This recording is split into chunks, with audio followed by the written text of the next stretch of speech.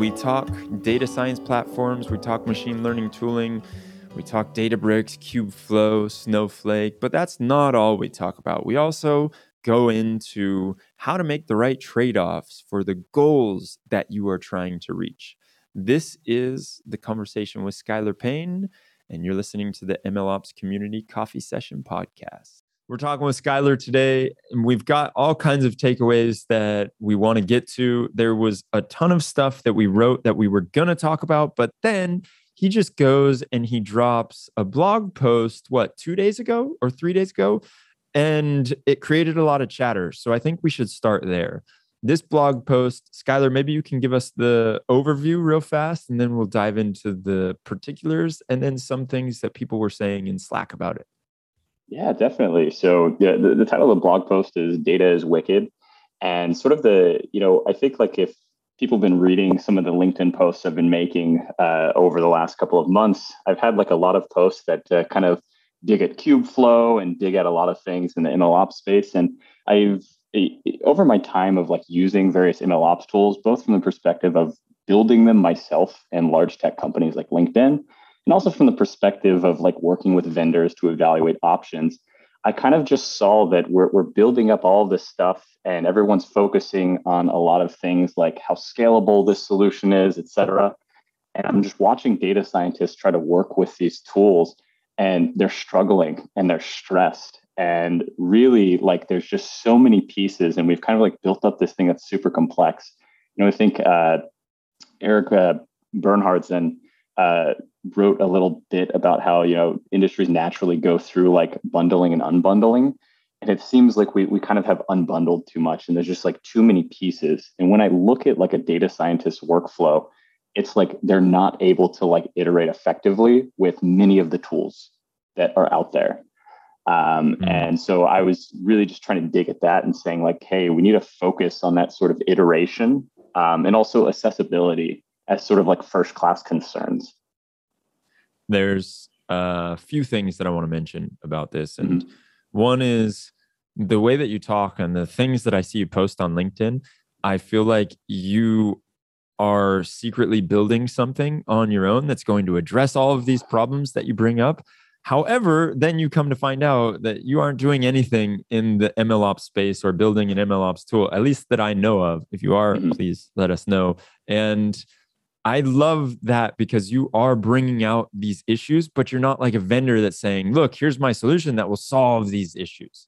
And the other thing that I wanted to mention when you're talking about the bundling and unbundling is one argument I've heard is machine learning and basically the data space is so complicated that you need all of these different pieces. And so when you have something that will bundle up all of these pieces, it effectively gives you a very opinionated way of doing things. And then if you want to get out of that way of doing things, you spend the majority of your time doing that, trying to break out of the mold.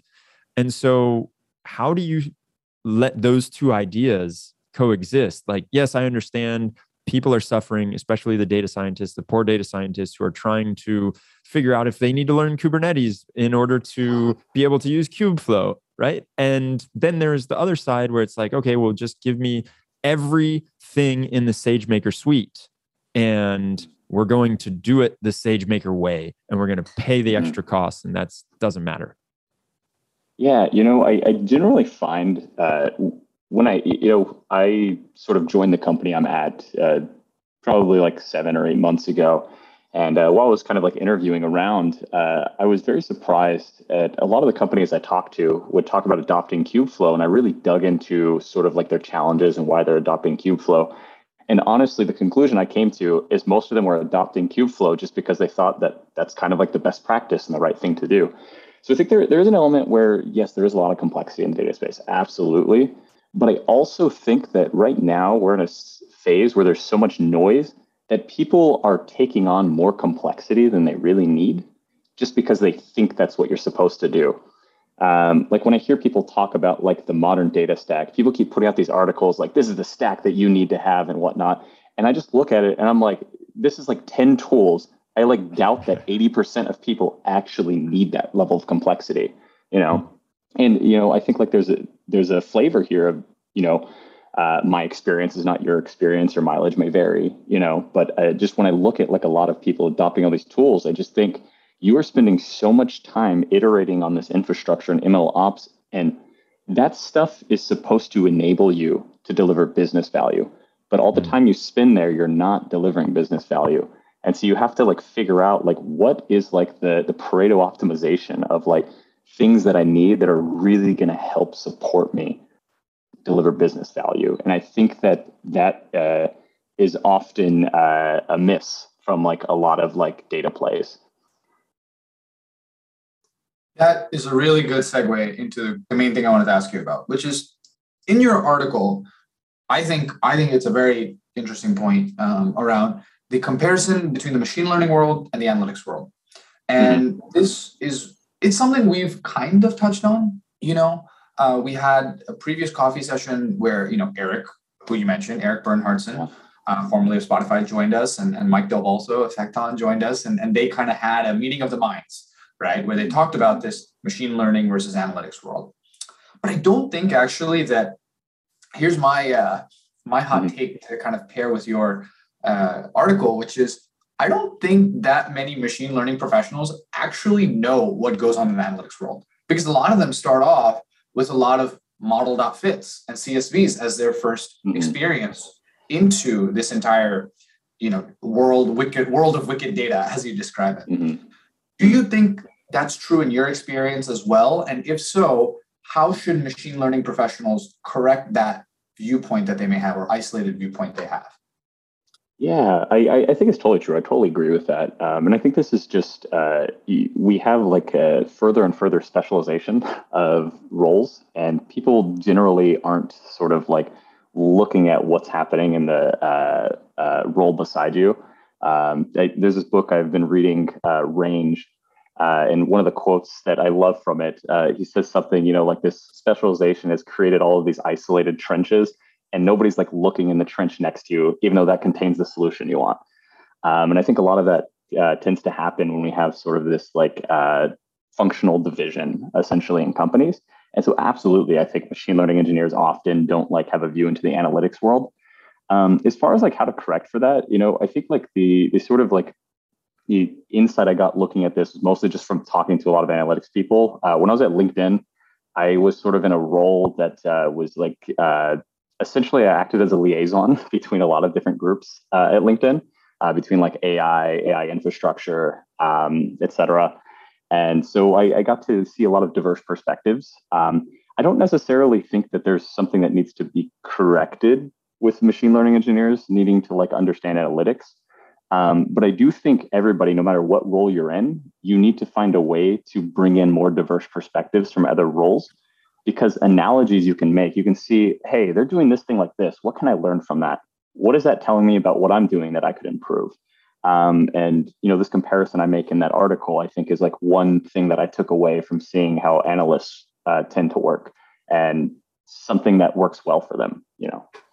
It's interesting you say that, because obviously at LinkedIn, you can do that. You have resources, and it's a very large company. And if you're working in a large company, that's probably easier to do. What about those startups that are trying to get the machine learning off the ground? And a lot of people tell me in the community, I'm an MLOps team of one. How do they bring in the various perspectives that can help them? Is it just by like joining other communities? Should they go into Locally Optimistic, and should they go into these other obscure data engineering communities, or listen to data engineering podcasts? How do you feel they can bring different perspectives? Yeah, I think all those are great ideas. I mean, I think in general, joining community is the best way. Like, I think like, having one-on-one chats is great. So, like in the MLOps community, there's like those coffee chats that get set up. And I think those are great and those are awesome. And, every once in a while, someone will reach out to me and say like, hey, I saw you write something about this. I was interested in it and I want to chat about it. And that's super cool. I think like one of the challenges often is, I think like often when you want to like reach out to somebody because you might want to chat with them about something. I think like a lot of people feel nervous that they're going to get rejected or that the other person's not going to have time. And like in my experience, most people, like if you just like reach out and like say like, hey, I'd love to like have a 30-minute chat, like almost everybody seems like Mhm. fairly open with that. Like rarely have I ever seen that be rejected. And so, I think it's hard as a community to kind of like build a culture like that. But like the more that you can do that, the more I think you start getting a sort of like cross pollination of ideas and experiences. So, yeah, it's really interesting that you point that out because that is one of my favorite things about the MLOps community is we have so many people that talk about how they've been able to meet incredible people like yourself through the community. And it's oftentimes just by reaching out to someone like you because they saw something you posted to an answer or the MLOps questions answer, and there's some thread that you had some insight on. I also wanted to say if you are nervous, then just spend some time in sales and that will get all of your nerves out of the way. You'll learn how to take rejection like a champ. Or there are some people I've heard that there's like drills to make you do something that's outside of your comfort zone once a day, like asking someone if you can use their phone or asking the coffee shop you go to for a discount. Those kind of things will make you really feel outside of your comfort zone, and hopefully it will help you in that. But that was a very, very big tangent that we went on there. Vishnu, I see you foaming at the mouth to ask another question. What do you got for us? Well, I think I want to go back to that comment about teams of one, right? I think if I had to guess, a lot of companies start their machine learning journey by kind of someone with a little bit of, someone with management authority or some kind of executive saying, it'd be cool if we did some machine learning on this. And then they go out and it just so happens, at some meetup or conference, they hear somebody, or they meet somebody that has a machine learning background. They say, you know what? We have a ton of data. You should really join us and do, machine learning. And lo and behold, you have your first machine learning hire, you start your machine learning team, and that's the way I think countless of these stories start. And I think, that is at the root of why we have a lot of complaints about the overall MLOps world. But I guess my question to you, Skylar, when you hear that story, it happens and it happens in that way, rather than just taking their first, batch data or CSV file and fitting a model. How do you think that machine learning professional can go about setting the right building blocks for the use of data and machine learning going forward? Yeah, that's a great question. And and I think like you can see flavors of this if you read like threads that I think like both Laszlo and I are in. And I push back often on this idea of production quality. In that I don't really think that I think people talk about it almost in a black and white sense. And I think it's more nuanced than that. I get a sense that, in those threads, I could see Laszlo and I like roughly agree, I think. But, I think like one of the problems is if you're an MLOps team of one, your bar for like production quality should be much lower than a team of 10, and I think that should be clear and obvious. So I think like oftentimes we have to be careful of not biting off more than we can chew. And we have to like scale our efforts down. And there are different ways to do that. One might be, you adopt more complete like platform-like solutions. And this is something I know you're interviewing Jacopo next week, and this is something that he pushes, and I love his ideas in the space. But also it might be that, hey, we're going to not have model monitoring, even though that's something very important. We should obviously like have it. We need to kind of get the first end-to-end thing first, and maybe it's not going to have monitoring, and then we can iterate and add monitoring in. But as far as like, maybe more tangibly what you can do, I wrote another article about this. So I think like the first MLOps problem you should solve is thinking about how you package models, because effectively that ends up being the sort of handoff between your training and serving systems. And if you put some thought into that up front, you can kind of decouple both of those things. And I think that helps you scale a little bit. In terms of like, as you bring people on board, you kind of have like a well-defined interface between them. That's a great point. I actually think I like that term interfaces. I love it every time I hear it. I get a little smile. But I think it's actually a very useful point there, because when you're defining your process and your interfaces, you're automatically becoming a lot more scalable than if you were just engaging in these sort of like one-off outputs of, working on models. And, part of the reason I asked that question is because I had this experience, where I joined a company, as like an early machine learning hire. And a lot of my job was just putting out models because that's what I thought I was supposed to do as a machine learning professional. And then realizing, wait, we don't have anywhere for these models to go. And then, incrementally kind of getting into that space. And so I kind of want to unpack this in your journey on your latest, role at it's called Health Rhythms, right? Yeah, Health Rhythms. Yeah. Tell us about it. Yeah. So right now I am essentially in charge of that broad data team, which right now is 2 data scientists, but we're kind of hiring data engineers, machine learning engineers, and data scientists. Reach out to them. Yeah, if you want a job. Definitely reach out. Definitely reach out. Would love to chat with folks. But what we do is called digital phenotyping, which is essentially we're trying to predict mental health symptoms and conditions through phone usage, and it helps us essentially monitor patients. And when thinking about like our MLOps journey so far, we're a small company. We're like 20 people. We raised like an 11 million seed round, and are kind of like moving forward to our Series A in probably a year or so. But yeah, so we're doing pretty well so far. But our MLOps practice hasn't really like gone like very far because we have like 2 data scientists, and we're mostly working on things that are akin to like feature engineering. And so like the things that we need are like pretty thin. So we have like some semblance of like model packaging and like how models need to be defined and whatnot.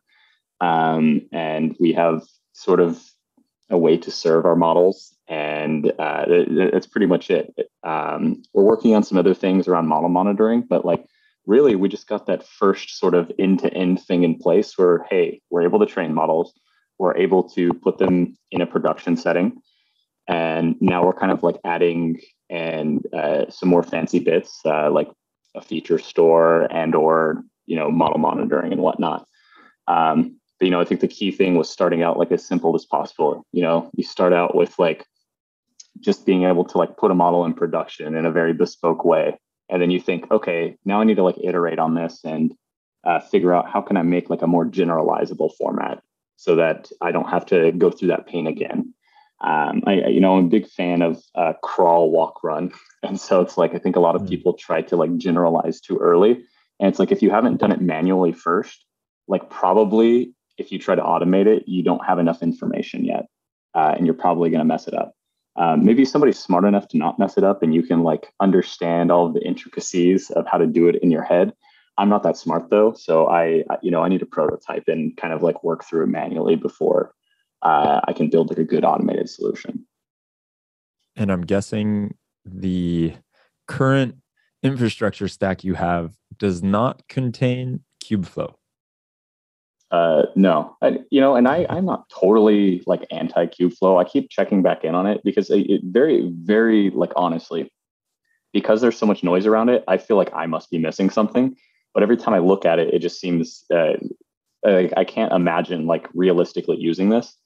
I chatted with some of the folks from Metaflow though, and they shared like their experience of like why they think people use Kubeflow. And it seems to be to make most sense in companies that have already adopted Kubernetes and gone in pretty hard and deep on that. And then if you want an ML platform and you really like are having the constraint of needs to be on Kubernetes, Kubeflow is really like the only option today.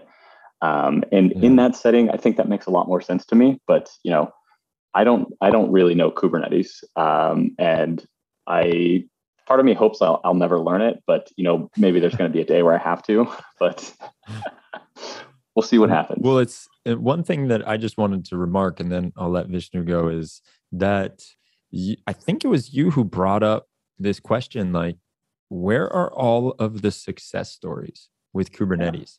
Because there are so many people and companies that we hear about that are using them, but we don't see the use case blogs with Kubeflow. Sorry if I said Kubernetes earlier. Kubernetes obviously has its stuff. I'm talking about Kubeflow, and I don't know if there are any. There's like one Spotify one, right? Which you mentioned, but then other than that, where are all of these Kubeflow success story use cases, blogs that we should be seeing if it is as popular and as successful as it is made out to be? And so I thought that was an interesting one, because you can't really point someone to who is going into Kubeflow and looking at Kubeflow and saying, oh, well, I want to get involved. How can I set this up and put it together in my stack? There's no blog post that's like, oh, we'll read these 5 from these, how these companies have done it, and then you'll get an idea. But that was just a random thing. I know Vishnu wanted to follow up on a question that we had before. What'd you have for us, Vishnu? I think the Kubeflow point is well taken. It's something we talk a lot about, and have talked particularly in the last few episodes about, is the difference between sort of the data, model, and compute parts of the whole machine learning workflow, right? And you can kind of say like Kubeflow maybe kind of falls into, you could loosely say like the compute side, because it really has to do with training and productionization and whatnot. But my question kind of goes back to the data side, right? And what we talked about in terms of, modern data stack and analytics and how that interacts with machine learning. And my question is, how did you, in the early stages of your, process of building out your stack and your team, take into account the need for machine learning in designing how you thought about your data engineering stack, right? When you think about, doing your ETLs and cleaning up your data, and then, kind of putting it into your maybe transaction processing versus your analytical processing, how did you think about merging those two? Because I find, and maybe this is I found it seems like a lot of companies start with one and then realize later, shit, we got to do the second, right? Start off with the very data engineering optimized stack, and then it's like, oh man, well, how does that relate to machine learning, or vice versa? How did you think about that? Yeah, that's a great question. And I think this kind of comes back to the walk before you run mentality. This is a great book called The Informed Company. Anybody wanting to understand how data stacks evolve, highly recommended book. I think that one of the authors is David Fowler, and then another person whose name I'm forgetting. But anyway, this book talks about how the sort of phases you move through is you start from source data, then you move to a data lake, then a data warehouse, and then this data mesh idea, or data marts. I think data mart, data mesh, the way they use it is very similar. But the whole idea is I think everybody jumps to, we need to pull all of our data into one common place. We kind of even don't do that at my company today. We're so small that, and the data that we have is not large enough to really justify. We have a unified way to query our data directly from the source. And that kind of works. At some point, you hit a level of scale, or you hit a level of, you need a level of production robustness that, if we have a bunch of data scientists who are all querying production, at any given time, you might have a problem there. And at that point, you maybe need to say hey, we need to decouple these, dump all of our stuff into a data lake. And then we might find that we reach challenges with kind of structuring the data. We need to move to a data warehouse. But I think first thinking about making sure we're moving we're not getting ahead of ourselves, and forcing ourselves to make technological decisions before we're kind of have the right information to do so, I think is the first key point. And the second is, I think to not make mistakes in choosing that. I have this fairly strong opinion I've developed. I think a lot of people dig deep onto what technologies to choose. And then a lot of people feel the pain and think oh, I should have chose this other thing. And I pretty strongly think you're going to have pain no matter what you pick. And so if you do like a pretty rough analysis and figure out these are like the top three things that exist, you know, probably you're going to feel pain with all of them, and they're probably going to they're all within like some epsilon going to be roughly equal. You know, like if you go between, you know, two like competitors, you know, that are like both like pretty hot in the space, like it's unlikely that like one is like blowing the other out of the water without you realizing it, you know. And so I think like part of the problem here is people just think that the grass is greener on the other side because they didn't experience it. And so I don't think that there's actually a huge risk of that happening unless you totally don't even look at the space at all and just pick randomly. Well, especially right now, due to the fact that everything is so new. I completely agree with you on that. I think I talked to, excuse me, I talked to a lot of founders, early stage health tech founders, many of whom aren't necessarily engineering side. And a lot of people talk to me about, should I do GCP, AWS, Azure? What should I do with the cloud stack? You know, how do I make it secure and everything? And I wish I could just send them your clip now. I'm like, it doesn't matter what you pick. You can pick any one of the big three. I mean, really, honestly, you really can. They're all very good. They all have a lot of features, and all of them have some features that the other doesn't, right? You know, and so wherever you go, you're going to be regretting and saying, damn it, I wish this wasn't the case. But, you know, that's always kind of the way things work out, which I think is a great point. So then what would your advice be? Okay, so I am picking, I accept your advice, Skylar. Like, I'm not going to spend as much time reading about tools, and I'm not going to spend as much time comparing stuff. I'm going to go with what I'm familiar with that seems reasonably complete. Where should I allocate the other parts of that time? Where do you think I should be spending more time instead? I mean, I think you should be spending that time on like filling the gaps of whichever thing you're picking. So the key like insight is that every product is going to have gaps that you're going to have to fill. And I think like, you know, Laszlo in the community has talked about this a lot, that the build versus buy is like a false dichotomy. Like you're going to have to like buy some stuff and then you're going to have to build some stuff. And so instead of trying to like spend a bunch of time evaluating all these things to see like, does this perfectly fit my needs? You know, spend that time instead on filling the gaps of something that you think is a reasonable choice. But I also want to be careful and like the phrasing of this, like I'm not at all saying like, don't read anything, you know, like obviously you need to like have some like semblance, but there's definitely a level where people tend to get like too deep into like analyzing sort of like the options. And I think like it's almost like we're assuming that we can get a higher level of precision than we actually can. Because like I think most of the time, like we can set company strategies and whatnot, but like the future of your company is kind of uncertain.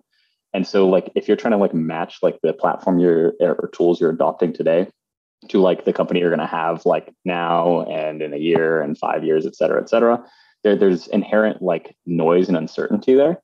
And so we have to be careful of like not assuming that there's like more precision than we actually have. And one thing that I wanted to bring up when I was talking to somebody who I can't remember exactly who said this, but a few weeks ago in a meetup, one of the presenters said that the main criteria they use when they're looking at tools is the time that it takes them to learn how to use the tool. That is like above anything else. And then there's all the rest of in their criteria. And so that learning curve is huge and it should not be undervalued.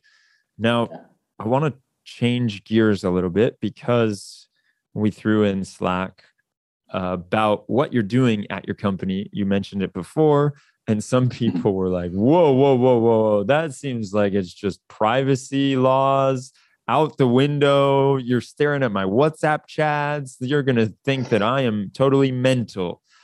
Can you explain how you get around privacy and what data are you using? What are you looking at? And how does this look? Yeah, definitely. And this is a really great and important question.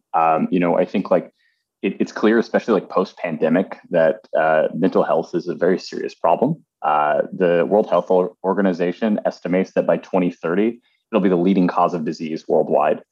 And so, you know, we don't really have the tools to address this issue.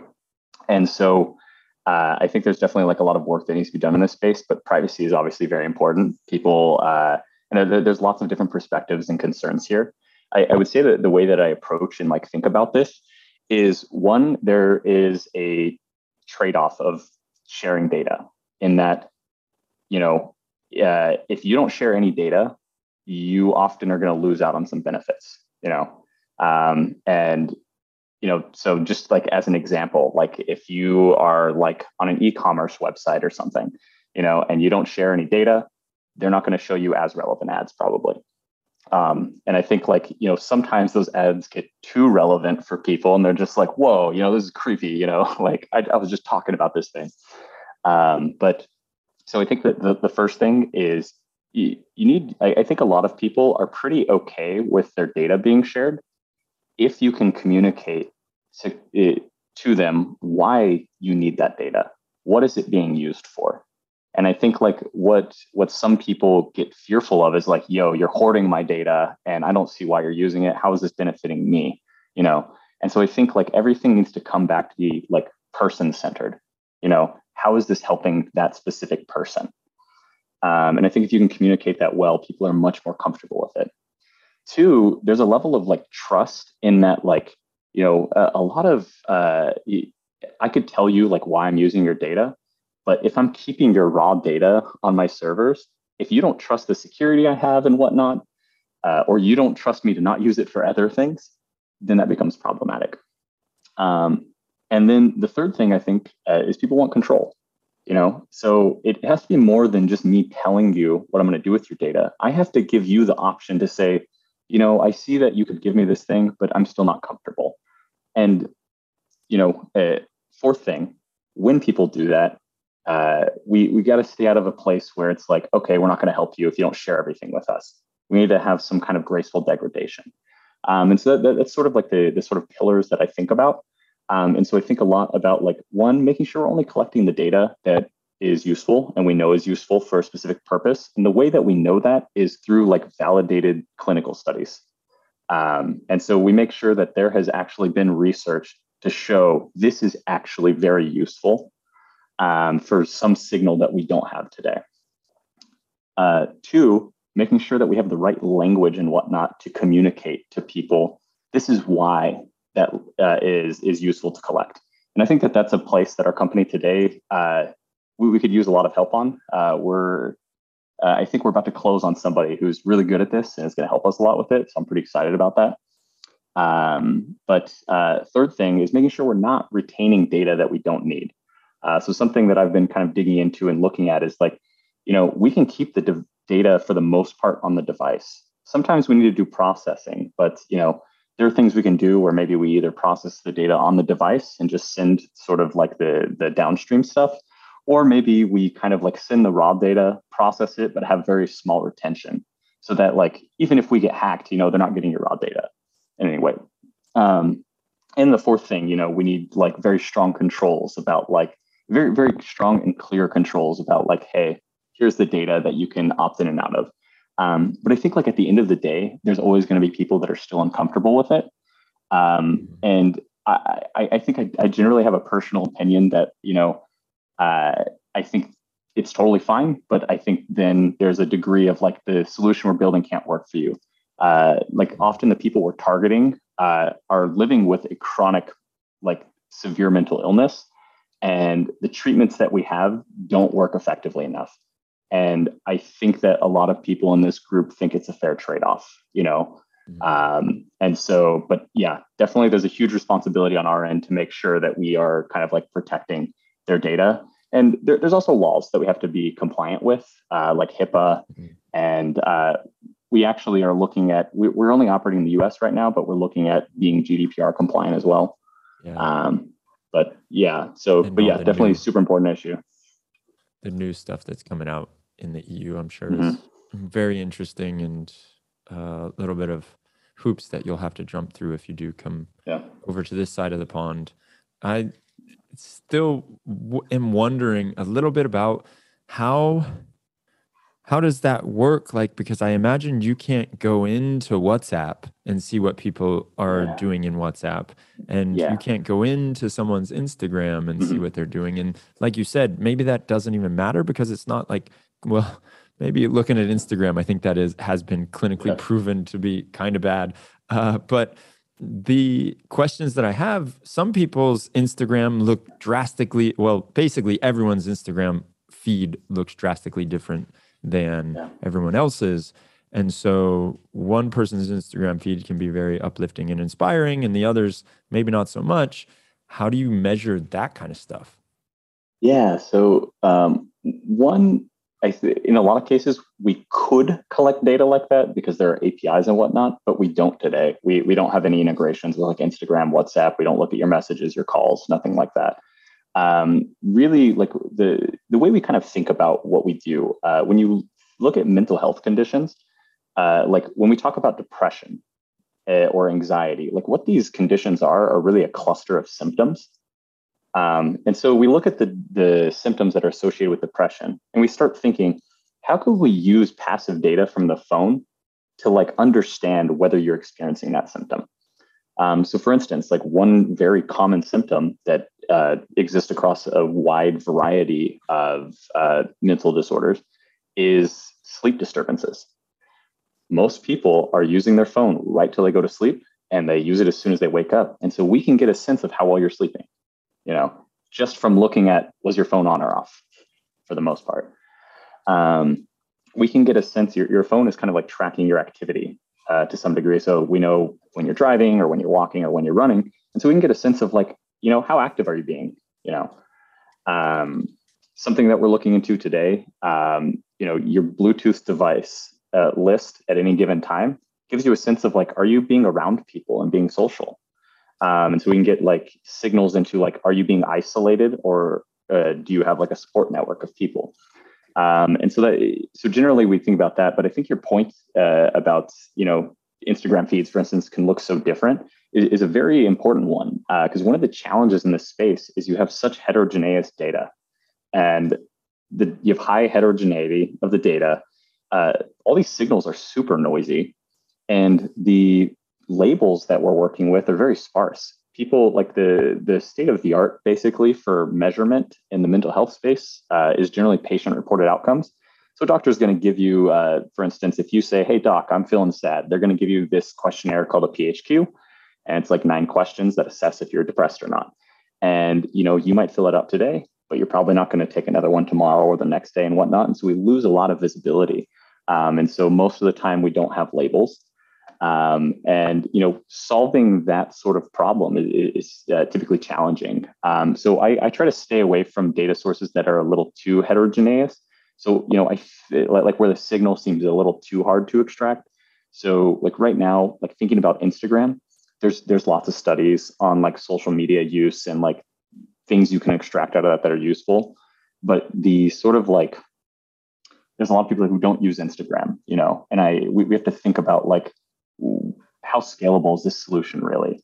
Like there's a lot of interesting solutions in like more physical biomarker space, like think like brain scans and whatnot. But it's like, well, we can't really get a brain scan from a person like very frequently, and so it's like that's not a very scalable solution because like really our goal is to like make a scalable solution to expand like access to care. One of the things I think that you really talk about well is trade-offs and how those play into product, I guess you could say business or impact, and into the technical decision making in engineering, right? That's kind of at the heart of everything that I kind of feel like you write and talk about, which is what are the trade-offs you're trying to make, right? With every decision. And one question I have is, can you tell us about some of the most difficult trade-offs you've had to make in some of the engineering projects you've run, whether it's at Health Rhythms or at LinkedIn? What do you feel are maybe some of the stories that you come back to or the consistent sort of trade-offs that you have to make as you kind of build, scale data and machine learning projects? Yeah. And I think like because like most of my career so far was spent at LinkedIn. Like my mind instantly jumps to things that happened at LinkedIn. Right. And this is definitely connections to stuff we chatted about with Alex. But, I think while I was at LinkedIn, one of the things that I noticed is, we had search and recommendation for enterprise customers. So think recruiters trying to find people to hire.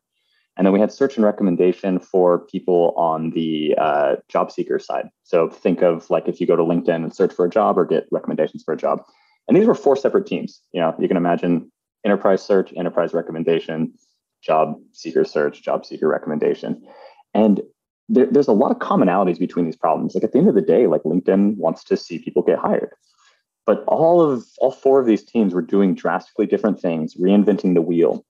And so I think this is one trade-off that I recognized fairly early, that there's a trade-off here between people are not leveraging things from each other. Everybody's building their own bespoke solutions.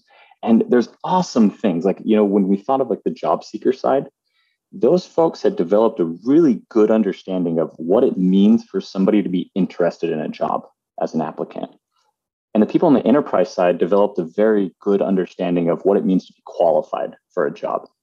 And those two worlds were not meeting, and it's hard to make those two worlds meet because, when we think about making solutions that are leverageable, you increase communication overhead. And so a lot of people get upset because they're just you're wrecking my velocity. I'm trying to move fast and you're kind of getting in the way because you're trying to make me do this. And so I think that was one of the earliest memories of grappling with a really important trade-off, because we could clearly recognize, and this is still a problem on LinkedIn. People talk about the application black hole problem because for so long, LinkedIn optimized for job applies that they would send unqualified applicants and you end up with thousands of unqualified applicants. And then you have qualified applicants come in and they're just lost in the noise.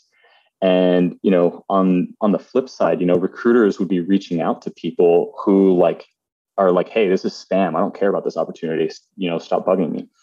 And, it took us a long time. I think there's still a long way to go. But we made a lot of progress on saying hey guys, we need to kind of centralize more of this stuff so that we're kind of leveraging the same pieces across the board. And I think a lot of people felt that they lost some agency in that. But I think overall it was sort of the right thing to do. And over time, as Alex was sharing, it worked out very well and they were able to start iterating much more quickly and build off of the work each other was doing. That's a great story. I think that really it helps illustrate, I think some of the points that you were making earlier about how process, objective, these are the things that matter more at a given time than what tool you might be using, what stack, the things that on a day-to-day basis, you can kind of get caught up in. And I think coming up on time here, but one last question that I have, maybe Demetrios has something else to say, is kind of around just coming back to that data piece and sort of data engineering piece. I know we said don't think too much about tools, but what are some of the tools that you think are showing some of the improvements in workflow or some of the step function changes in how we think about data that you have enjoyed playing around with? I think for me, I learned a lot. I don't necessarily love it, but I've learned a lot from working with Airflow and looking at Prefect, right? Those are two tools in the data orchestration world that have made me think a lot more about, how we do machine learning. Are there any other such tools for you? Yeah, I think in general, I had a bad experience with Airflow, but I think that was largely because we had a pretty janky setup. One of my friends is a PMC on Airflow. So I think he's improving things a lot there. I generally find that these DAG systems, I often Laszlo is again, Laszlo just has so many good bits in the Slack. I just keep coming back to things he said, but one of the things he talks about a lot that I agree with is a lot of times people start using these DAG systems for ML, and it's Usually you don't really have a DAG. You kind of have a line. You just have like a sequence. There's not a whole lot of like parallelization you need there. And so like sometimes the DAG solutions feel a bit overkill. And I tend to agree with that. But some of the tools that I've kind of enjoyed working with, I really enjoyed Databricks. I really like felt like there's a lot of gaps that I found with it that were a little annoying, but at the same time, it felt like the right level of abstraction for me. And I like how it kind of brought everything together. I felt it was very easy for me to write streaming systems. It was very easy for me to kind of like integrate with like all sorts of different tools. It was very easy for me to kind of like programmatically kind of like search through our data catalog. And so I felt like it actually gave like a pretty good step function increase, especially because everything was brought together. It wasn't like all these disparate tools kind of connected together. But I'm also interested in a lot of tools that are like more in this data-centric AI space. So I've been watching companies like Snorkel and Watchful in this space to just see, because I think that those companies are kind of getting more at like this sort of like iterative, how do you iterate on your data, and I think that is maybe like the machine learning analog of Excel, maybe. And so like I'm very interested in some of those companies. Snowflake is obviously like another company that's doing great things in this space and is a great platform. Though I think for machine learning, like there's kind of like a Databricks versus Snowflake thing in the industry. And I think in general, like Databricks seems like machine learning first, analytics second, and Snowflake is like the other way around. And so I think like depending on like what you are going to focus on as a company and what you think is more important, that might give you like a sense of like what you should lean towards.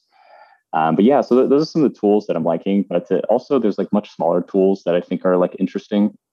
So like I mentioned before, I really love Jacopo's sort of like you don't need a bigger boat setup.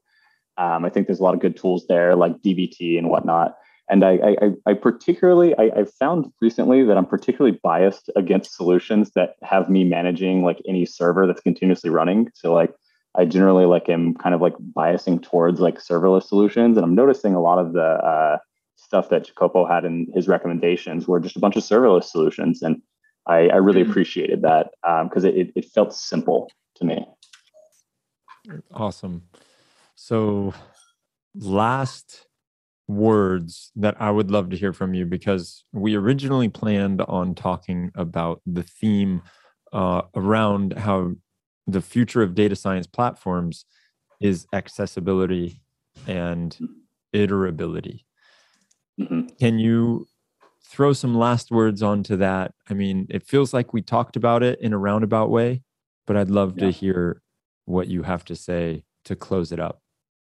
Yeah, definitely. So, and I think a lot of this is coming from my experience in working in a healthcare space. If you take a data scientist, they do not have the clinical background. And I think there's a lot of really important problems that data science and machine learning can be really helpful towards. But a data scientist does not have all the information that they need. And you see this even in companies where like data scientists often don't have the MLOps knowledge, and there's a little bit of it takes a village kind of mentality. And I think like right now, when I'm like looking at collaboration between these various groups, a lot of times all of them are accessing data and looking at data, but everybody's using bespoke tools. So at LinkedIn, for instance, a common problem I saw was you have data scientists and machine learning engineers, each using different systems and implementing metrics. And so, now we have two definitions of metrics and, they're not consistent, not the same. And that could cause a lot of problems in collaboration.